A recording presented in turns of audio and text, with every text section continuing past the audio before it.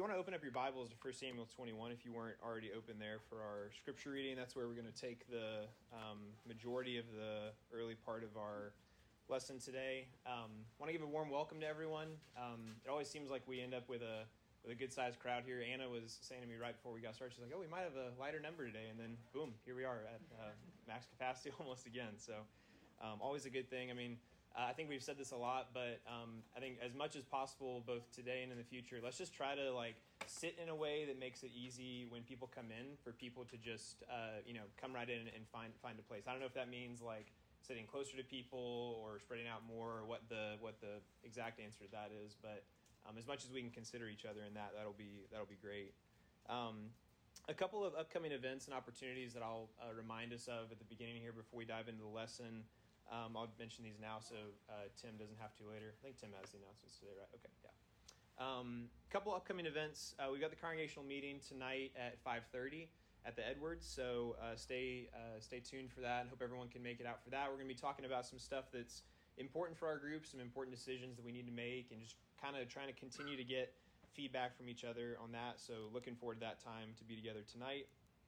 This Saturday, we've got the study at the library, which is going to be focused on setting and keeping godly goals. This is kind of part of some of the outreach efforts we're trying to do in the community, focusing on really just trying to meet people who are thinking about spiritual things and get to know them and hopefully encourage them some. So Blake and I are going to be teaching that. If you want to come out to the library, there's a meetup link if you want to sign up so we can know that you're going to be joining us. Next Sunday, there's going to be dinner and Devo at the Masts, and then we're also going to do the same thing again on February 26th. Blake sent out an email about that. But those are just great opportunities in general to get together, to spend some time together on a Sunday evening. We only gather together here on a Sunday once, which I think is great, works really well for our group. But as much as possible, I think we do a good job of this. We should be trying to be in each other's lives outside of this time as well. And Sunday evenings are a great chance for that. So looking forward to some opportunities to fellowship at the Masts and also spend some time thinking about spiritual things. I think that was all of the upcoming events I had on my calendar. There's probably something that I missed, but go through and check your emails, and I'm sure you'll see something there, or Tim will remind us at the end of the service. We've been really filled with a lot of blessings here over the last year. I think that Blake has mentioned that in a couple of his lessons even early on this year. There's been a lot of good things. The survey that we sent out for the congregational meeting tonight, one of the first questions was what are some ways that God has blessed our group in the recent days, really in the last 3 to 6 months specifically. And it was cool kind of looking through the feedback of those things to see the different things that people have noticed that have been blessings in our group. People talked about growth, unity, peace, diversity, just a lot of good things that are happening in our group. Someone said recently that someone who was visiting with us told this person that it seems like people just want to be here. People want to be here, and people seem like they love each other at this group. And I think that's an amazing blessing and something that I hope continues into the rest of this year as well. We need to praise God for these things. We need to be thankful for the good things that are going on at this group. But this morning, I want to focus on something that maybe is a bit more of a sobering thought in some ways. What happens and what is our response when hard times come? When things don't seem as blessed as maybe they do right now. As much as we've been blessed as a group, and I think we have, and we should continue to celebrate that and to praise God for that. We also know that there are hard things that are happening, if not collectively, individually among our group. There are people who have family struggles. There are people who are struggling with their physical health. There are people who have problems with their job. And, we could go on and continue to list hard things that either are happening now or will happen.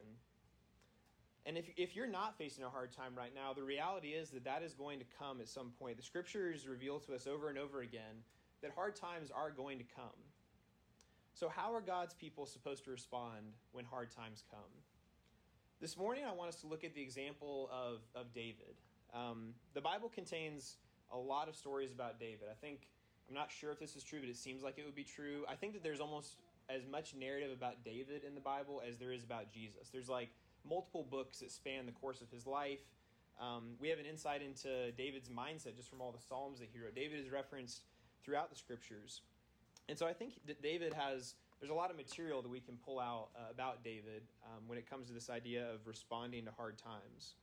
This morning, I want to focus on just one example of a hard time in David's life, and look at how he responded both positively and negatively, and hopefully draw out some good lessons for us. But before we get started, let's have a word of prayer. God, I pray that you will be with us this morning. Bless this hour of study. Bless this time that we have to be together now. Help us to be encouraged and challenged by the things that we hear from your word, and that we won't leave here as unchanged, but that you will transform our hearts and transform our lives and continually make us into more and more of who you want us to be. We thank you for Jesus, and we pray this in his name. Amen. So like I said, open up to 1 Samuel 21. That's where we're going to be spending the majority of our time this morning. But before we dive into 1 Samuel 21, I want to spend a little bit of time kind of giving us some context or some background to where David is in his life at this point in time when we look at 1 Samuel 21. So if you flip through some of the pages of your Bible, starting in 1 Samuel 16, I'll just kind of summarize what's happened in David's life up to this point, and up to the story that we're going to read about here. If you flip through the pages starting in 1 Samuel 16, almost everything in David's life is looking up. It's on a very upward trajectory. I'll throw a couple of things up here on the screen. I don't even know if you can really read these. I have no idea what size text is good for screen when I'm making it, but obviously this is too small. But I'll summarize a couple of things that happened in David's life. He's anointed by Samuel, God's prophet, to be God's chosen king of Israel. Despite being the youngest of his family, despite being the lowest of all his brothers, just a shepherd, he's anointed to be the king of Israel. He accepts Goliath's challenge that no one else in Israel was willing to accept, and actually defeats him, as we see in chapter 17. That's a pretty famous story. After this great victory, he starts working for the king. He begins working in the king's court. And not only that, he becomes best friends with the king's son, and then also marries the king's daughter. So not only has David got a great job, he's also got great connections at that job, or so you would think. Not only that, but David has further military victories. He doesn't just have this victory over Goliath. He continues to have so many victories that at one point the women in Israel are literally like singing in the streets, "David has slain his 10,000s." I don't know how often any of you have had a song sung about you in the streets, but I imagine that's like a pretty high point in your life. That's kind of the peak of the peak. And I think this would have been in David's life as well. Everything was going great for David. Everything was going the way that it should. Put yourself in his shoes. He knows that he's going to be the next king, and you're well on your way to becoming king. You're basically like the assistant to the king. You're about to be, probably promoted to be the king eventually. What could go wrong in this situation? Well, I think we do see some things begin to go wrong in David's life in the next couple chapters before we get to chapter 21. As David's success grows, Saul becomes increasingly jealous of him. In that same song where it talks about David having slain his 10,000s, the women of Israel say Saul has slain his thousands, which, still, slaying thousands, still pretty good, but, 10 times less than your rival David. Saul's already been told at this point that his kingdom is going to be taken away from him. God has promised him that. And now he begins to suspect, hey, I think this is going to come from this David fellow that's rivaling my influence here. So in response, Saul begins in a lot of different ways to try to begin to kill David. He tries directly on a couple occasions to impale him with a spear while he's working for Saul. Like David's sitting there playing the harp, trying to soothe Saul's nerves, and he tries to impale him with a spear. When that doesn't work, Saul tries to use David's own wife as a snare against him by sending him on what he thinks will be a suicide mission to kill all these Philistines in order to win Saul's favor. David survives that again, but I think you can see things are starting to look pretty bad in David's life. His workplace is becoming a place of hostility. Even his home is somewhat being infiltrated by these terrible things that are happening here. Finally, Saul sends what's called in the story here in 1 Samuel messengers, basically assassins, to kill David in his own home. David's able to escape, but now he's on the run. In just a short period of time, you can see David's life goes from the highs of the highs to the lows of the lows. He's forced to leave his job where he had been very successful. He's forced to leave his new wife, his best friend, and now is just all alone on the run. He knows that God has promised him that he's going to be king. But if you're looking at the kind of roller coaster of David's life here in these early days, I don't know if he would have had a lot of confidence in that coming true at this point in time. If this isn't the definition of hard times, this point here at the bottom of the roller coaster where David is as we enter 1 Samuel 21, I don't know what is. This is a hard time in David's life. So that brings us to the story that I want to spend some time looking at today. In 1 Samuel 21, and then a subsequent psalm that David writes after that chapter, we see both some positive and negative responses to this hard time that has arisen in David's life. I want to dive in and look first at some of the negative responses that David has in 1 Samuel 21. We won't read this since Scott read it earlier, but I'm just going to kind of go through and summarize some of the things that happen, some of the choices David makes and the decisions that are made through here. But feel free to follow along in your Bible as we go through the story. So the first mistake that David makes, we'll talk about that. So when he flees Saul, David's first instinct is a good one. He goes to a priest. He goes to God's priest, Ahimelech at Nob. But right off the bat, we see this first mistake that David makes. When Ahimelech asks why he is alone, David lies. He claims that he's on this special secret assignment from Saul. You know, David could have chosen to tell the truth here. We read in chapter 22 that Ahimelech has actually helped and inquired of God several times before on David's behalf. So this was not just like a stranger. This was someone that David could have and should have been able to trust. But David's first mistake here is that he lies. He chooses to be deceitful. He's so worried about his own safety in this moment, in this hard place that he's in. And he's worried about what the priest is going to say or do. Maybe he's going to tell Saul. Maybe he's going to tell David something that he doesn't want to hear. And so instead of choosing to tell the truth, he chooses the path of deceit and lies. When we continue on in the story, we see that David makes a request of the priest. He asks the priest for some bread. He either says 5 loaves or whatever you have on hand. The priest doesn't have any common bread with him, but does have the bread of the presence, this holy bread that was used for some of the rituals that the priests would go through under the Old Covenant. This bread was considered holy. This was something that was set apart, only really meant for the priest to consume. David kind of has to convince the priest, it seems like in the text, to give it to him, kind of telling him, well, it's been made common because of this. That's really not David's call to make. That's the priest's call to make. And he kind of continues his deceit along the way as well, continuing to try to deceive the priest into giving him what he needs. You know, it's kind of unclear from this passage and in other places where this story is told, whether this action by David was something that was just, blatantly sinful, a blatant breaking of God's law.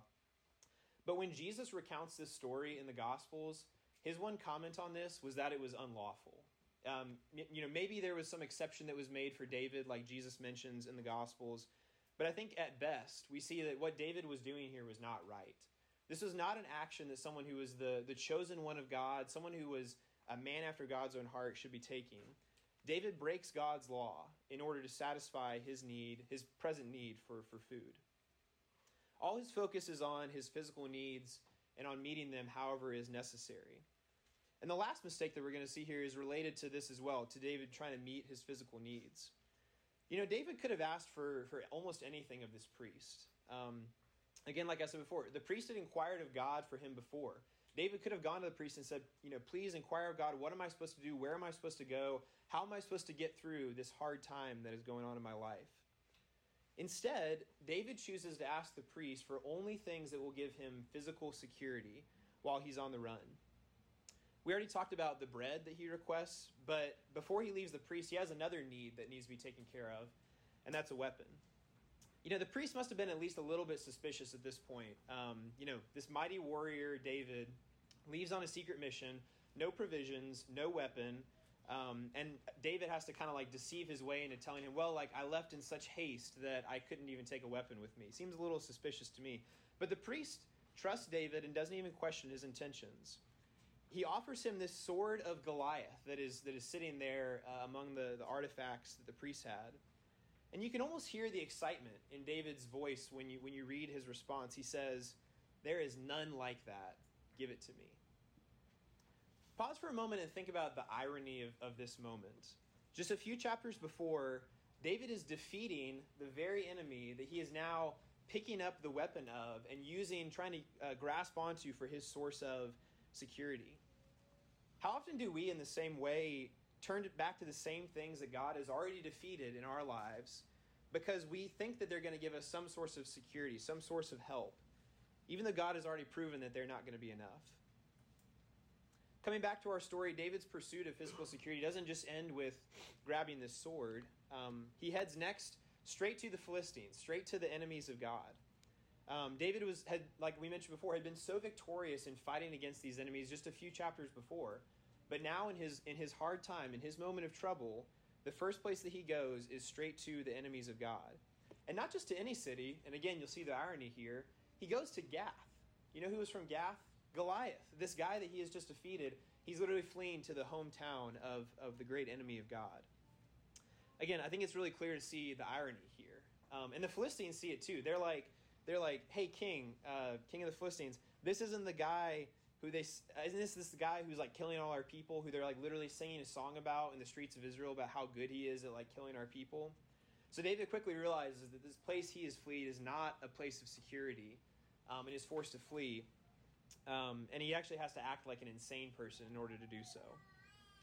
You can see the desperation in David's actions here. He's just turning from place to place, turning from left to right, trying to grasp onto anything that will give him a sense of safety and a sense of security in this hard time in his life. But he's looking in all the wrong places. He's not looking in the places that he should. At the end of all this, at the beginning of chapter 22, David ends up in a cave. If this were like a movie, which would be really cool to see a movie about David's life, now that I think about it. If this were a movie, like this is like the low point where the sad music plays. Like it's like raining outside and it's like dark and gloomy. David's in the cave. Everything has gone bad. He's turned to all the wrong places for help. Eventually, we see here that David gains some kind of following. He has these people who are coming to him, but all these people are just a bunch of ragtag, nobody rejects, kind of like David is at this point. So in the next chapters of this story, we're not going to get into really much past the story here in 1 Samuel 21. We start to see David make decisions differently.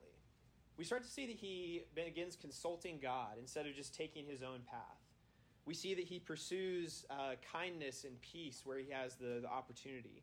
David, even in some of the later stories in 1 Samuel, has like multiple opportunities to kill Saul, to like just to eliminate the problem, the source of all the hard time that's happening in his life, but he doesn't do that. David's circumstances throughout the rest of the time when he's fleeing from Saul really remain the same. It's not like his pursuit from Saul is really ever completely gone. It's not like Saul just stops coming after him. But David's responses begin to change. What drives this change? Like we mentioned before, I think we get a glimpse into David's mindset, and it's cool that we have this, by looking at some of the stories in the Psalms. Some of the things that David writes about his life, some of the reflections that he has, and occasionally the Psalm will even identify for us a specific time that David wrote something. If you look with me, we're going to look at Psalm 34. Psalm 34, the prologue to this psalm says that this was a psalm that David writes after being driven away from Abimelech, or Achish, this king of the Philistines. If we combine that with what we know from what we read in 1 Samuel 21 and 22, I think we can see that this psalm, Psalm 34, was likely written in the cave, the place where David fled at his lowest moment.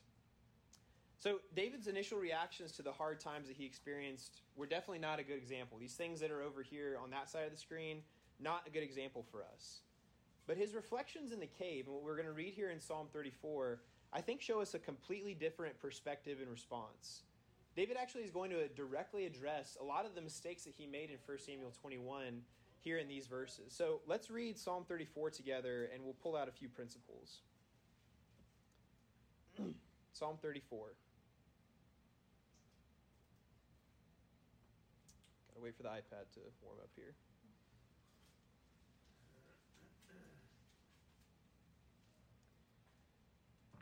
Psalm 34 reads, I will bless the Lord at all times. His praise shall continually be in my mouth. My soul makes its boast in the Lord. Let the humble hear and be glad. Oh, magnify the Lord with me, and let us exalt his name together. I sought the Lord, and he answered me and delivered me from all my fears. Those who look to him are radiant, and their faces shall never be ashamed. This poor man cried, and the Lord heard him, and saved him out of all his troubles. The angel of the Lord encamps around those who fear him, and delivers them. Oh, taste and see that the Lord is good. Blessed is the man who takes refuge in him. Oh, fear the Lord, you his saints, for those who fear him have no lack. The young lions suffer want and hunger, but those who seek the Lord lack no good thing. Come, O children, listen to me. I will teach you the fear of the Lord. What man is there who desires life and loves many days that he may see good? Keep your tongue from evil and your lips from speaking deceit. Turn away from evil and do good. Seek peace and pursue it. The eyes of the Lord are toward the righteous, and his ears toward their cry. The face of the Lord is against those who do evil, to cut off the memory of them from the earth. When the righteous cry for help, the Lord hears and delivers them out of all their troubles. The Lord is near to the brokenhearted and saves the crushed in spirit. Many are the afflictions of the righteous, but the Lord delivers him out of them all. He keeps all his bones, not one of them is broken. Affliction will slay the wicked, and those who hate the righteous will be condemned. The Lord redeems the life of his servants. None of those who take refuge in him will be condemned. Wow, what a different perspective. It's almost hard to believe that the same David that we read about in 1 Samuel 21, who is just grasping at anything that he can hold on to for safety and security in this hard time, is the same David who writes this amazing psalm that expresses such beautiful sentiments about putting trust in God. What does David emphasize throughout this reflection? I'll make a couple of quick observations that parallel to some of the mistakes that David makes in 1 Samuel 21. And then we'll circle back around to a few applications for us today. The first thing that stands out to me here is David pretty explicitly calls himself out on the carpet for his dishonesty. He says in verse 11 that deceitful speech leads us in the opposite direction of life. It's maybe good to assume that David is like saying this psalm, or would have been teaching this to the people that had gathered around him here in the cave. And he tells them that if you desire life, or as another version reads, if you truly want to live, we have to keep deceit out of our mouths. We have to be committed to honesty. Not only is honesty crucial to living this blessed life that David talks about here, but honesty is also crucial to the one who wants to learn the fear of the Lord. The first thing that he emphasizes about teaching the fear of the Lord when he's speaking to his followers here is honesty. David recognizes his own blatant shortcomings here. I think if you put these up next to each other, it's easy to see, the example in David's life that brought this specific thing to mind. He says to them, if they want to live a blessed life, if they want to grow in the fear of the Lord, honesty is key. So even when times are hard, and really especially when times are hard, we have to remain committed to honesty. Several times throughout this passage, David also mentions the idea of righteousness. He pretty clearly states in verses 15 and 16 that the Lord is turned towards the righteous, but that his face is turned away from evildoers. It's kind of ironic that David takes this pretty firm stance on God's judgment just after his less than righteous actions that we read about in 1 Samuel 21. Righteous or righteousness is a term that we use a lot in church settings. And I think maybe we have a basic understanding of what it means, but I think David does a good job here of defining it for us. If you look at verse 14, he says that we are to, 1, turn away from evil, and 2, to do good. Both of these steps are essential. You can't have one without the other. And if we try to do one without the other, we're going to fail. Again, this is the same David who just, a few moments in his life before this is willing to break God's law to serve his own needs, almost seemingly without hesitation, and seemingly wants to do that. David is encouraging us here that when hard times come, we can't compromise or become willing to cut corners in our obedience to God. We have to remain committed to righteousness. And if we do that, David promises that then God will hear our cries and he will listen to us. The last response to hard times that David emphasizes from the beginning of this psalm. When he's in the cave at his lowest of lows, David's first words, the first words out of his mouth in this psalm are, I will praise the Lord at all times. I will boast in the Lord. Seek the Lord. David's response here is to magnify and seek God. Whereas before he had been seeking physical security, now he is magnifying and seeking God. When we think about magnifying and praising and boasting in the Lord, I think a lot of times, at least what I think about, is like what happens in this room here, the worship that we partake in together on a weekly basis.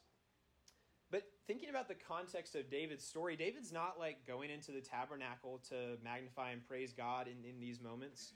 He's not partaking in like a corporate worship service. I mean, maybe he was with the band of followers. But where in this story do we see David magnifying or praising or boasting in something? Most of David's story in 1 Samuel 21 is all about him seeking physical security in all these different things. We talked about them, the food, the weapon, the place of security that he runs to. These things become his number one priority instead of God. You see David's focus just completely shift. And anyone who would have been an unbiased observer of David's actions in the story would easily see, like, we see what David's focused on. We see what he's trying to accomplish here. David tells us that the person who seeks God will be delivered, will be saved, will be radiant, will be no longer ashamed. Isn't that what we're searching for when hard times come? But so often, instead of choosing to seek after God, we magnify these other things, these physical things that we think are going to give us a sense of safety and security. And that's where the world tells us safety and security comes from. There's something for all of us that we feel like we can hold on to for security, whether that's money or social status or your family or relationship or whatever that is that you're holding on to for a sense of security. But just like David with the sword of Goliath, like David should have seen with the sword of Goliath, we've already seen evidence that those physical things aren't worth anything. Instead of magnifying these earthly things that don't have any value and can't help us, we need to magnify and seek after our great God who actually has the ability to save us from our troubles, who actually has the ability to make us radiant, to make us not ashamed anymore, and to deliver us. So let's bring this home to us. What can or should we take away from David's story here when it comes to dealing with hard times? The first lesson that I want us to take away, and this will be a bit of a reiteration of Psalm 34 if you want to stay there, is that honesty is essential during hard times. This was kind of a surprising takeaway for me when I was reading through this story, because when I think about dealing with hard times, like the idea of honesty or keeping your lips from deceit, as David says here, isn't really like the first place that my mind goes. But think about it. In the story of David, if David just tells the truth to this priest at Nob, this priest that he goes to for help, that could have prevented the rest of the spiral downward that you see in the rest of David's story. If he had just asked the priest to inquire of God for direction like he does in later chapters, that could have prevented the rest of the mistakes he makes.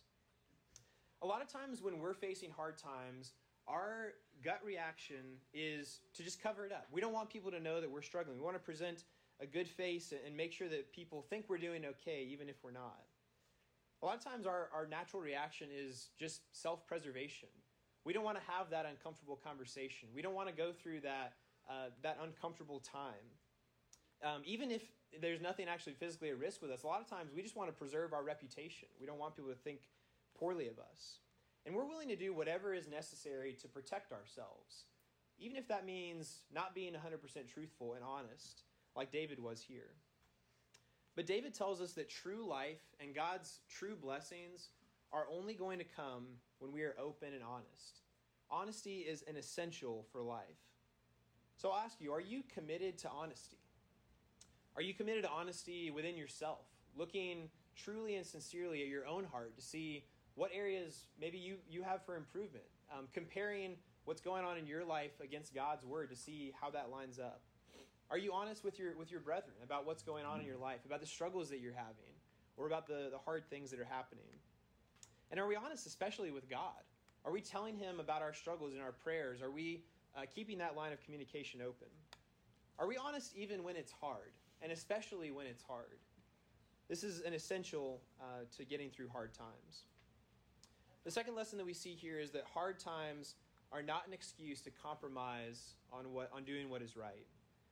We see here in the story of David that he's allowing the circumstances of his life to dictate his commitment to righteousness. Even if the law that he broke was at best maybe a gray area, we can see, eating that holy bread was something that David shouldn't have even considered. And at best, he should have asked the priest for advice about, not told the priest what he was going to do in this situation. I think it's easy for us when times get hard for us to respond by thinking that we need to cut corners, we need to compromise, we need to figure out the path of least resistance to get through that hard time.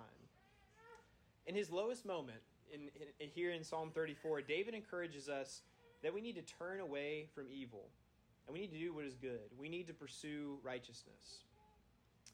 But what if you're hearing this and you're saying, well, I'm not acting very righteous currently. The life that I'm living is more accurately described by being an evildoer than someone who is righteous. What if there's evil in your life that you need to turn away from, that first step of righteousness that we see David outlined here? I think that the example of David is really comforting because the same person who confidently writes here that God is against evildoers was himself pushing the limits of God's law and compromising on his righteousness in the chapter that we read before. God is willing to forgive us if we put our trust in his saving grace. No matter what mistakes we've made, what evil we've done, if we put our trust in him, turn away from evil, and pursue righteousness instead, God will forgive us and God will give us the strength that we need to do that, just like he did here in the life of David. The last lesson that I want to look at is that our actions, especially during hard times, communicate what we value most. David's actions here in 1 Samuel 21 show where his priority is. He's trying to find safety and security in all the physical things, these food, the weapons, the shelter that he goes after. How often do we find ourselves in the same position as David? When hard times arise, we try to find something that we can grasp onto, some source of strength or comfort within ourselves, even sometimes, from all the hard things, all the trouble that's happening around us. We pursue money, or we pursue knowledge, or pleasure, or social status, all those things that I listed before. Whatever's going to make us feel safe and secure in our time of trouble. We're willing to do whatever it takes to restore a sense of order in our lives. Even if that means, like we said before, compromising and cutting corners. Hard times present a challenge, for sure. There's no getting around that. But I think that this is also an amazing opportunity for us as God's people when we have hard times in our lives. If we seek God above our own physical security, above our own earthly desires, and the things that we feel like we can grasp onto in this life, and we choose to seek God instead, and we take the appropriate actions towards that, we're going to praise and magnify God in the sight of the world. God is going to be uplifted in the eyes of the people who see our actions, who see, even though we're going through something that's really hard, that's really difficult, we're still choosing to seek after God. We're still choosing to praise and magnify him. God has already shown us that the things of this world are going to be destroyed and defeated. If you were here for the Revelation class, I think you probably heard that probably too many times. God has clearly shown that to us, that those things are going to be destroyed. So let's not continue to turn to those things. Let's not continue to turn to the physical things of this world for a sense of safety and security. Let's instead choose to seek God, and by doing so, uplift him and magnify him. And if we do that, what David promises us here is that God is going to deliver us. And not just that he'll deliver us, but that he'll make us radiant. He'll make us so that we're not ashamed. But maybe you're sitting there and you're looking at these lessons, these takeaways, and thinking, you know what, I don't buy it. I've been through too many hard times in my life, and God hasn't been there for me. It hasn't worked out for me. I don't know if I can put my trust in God. David has an exhortation for you and for us when we're in that place, because I think we've all been in that place before. In Psalm 34, in Psalm 34 and verse 8, he says, "Taste and see that the Lord is good. How blessed is the one who takes shelter in him." If you don't believe what I'm saying this morning, that's okay. I'm not offended by that. Like I said, I think we've all been in a place where we have varying degrees of trust in God in the hard times of our life. But I'm not asking you to dive in on the deep end. I'm just asking you to taste and see that the Lord is good. If you don't think that this example from the life of David applies to your life, I'm just asking you to try. I'm just asking you to taste and see that he's good. If if you'll just give God a chance, if you'll just come to him with an open and a humble heart, with a willingness to change your life, with a willingness to do things differently than you've done before, God's not going to disappoint you.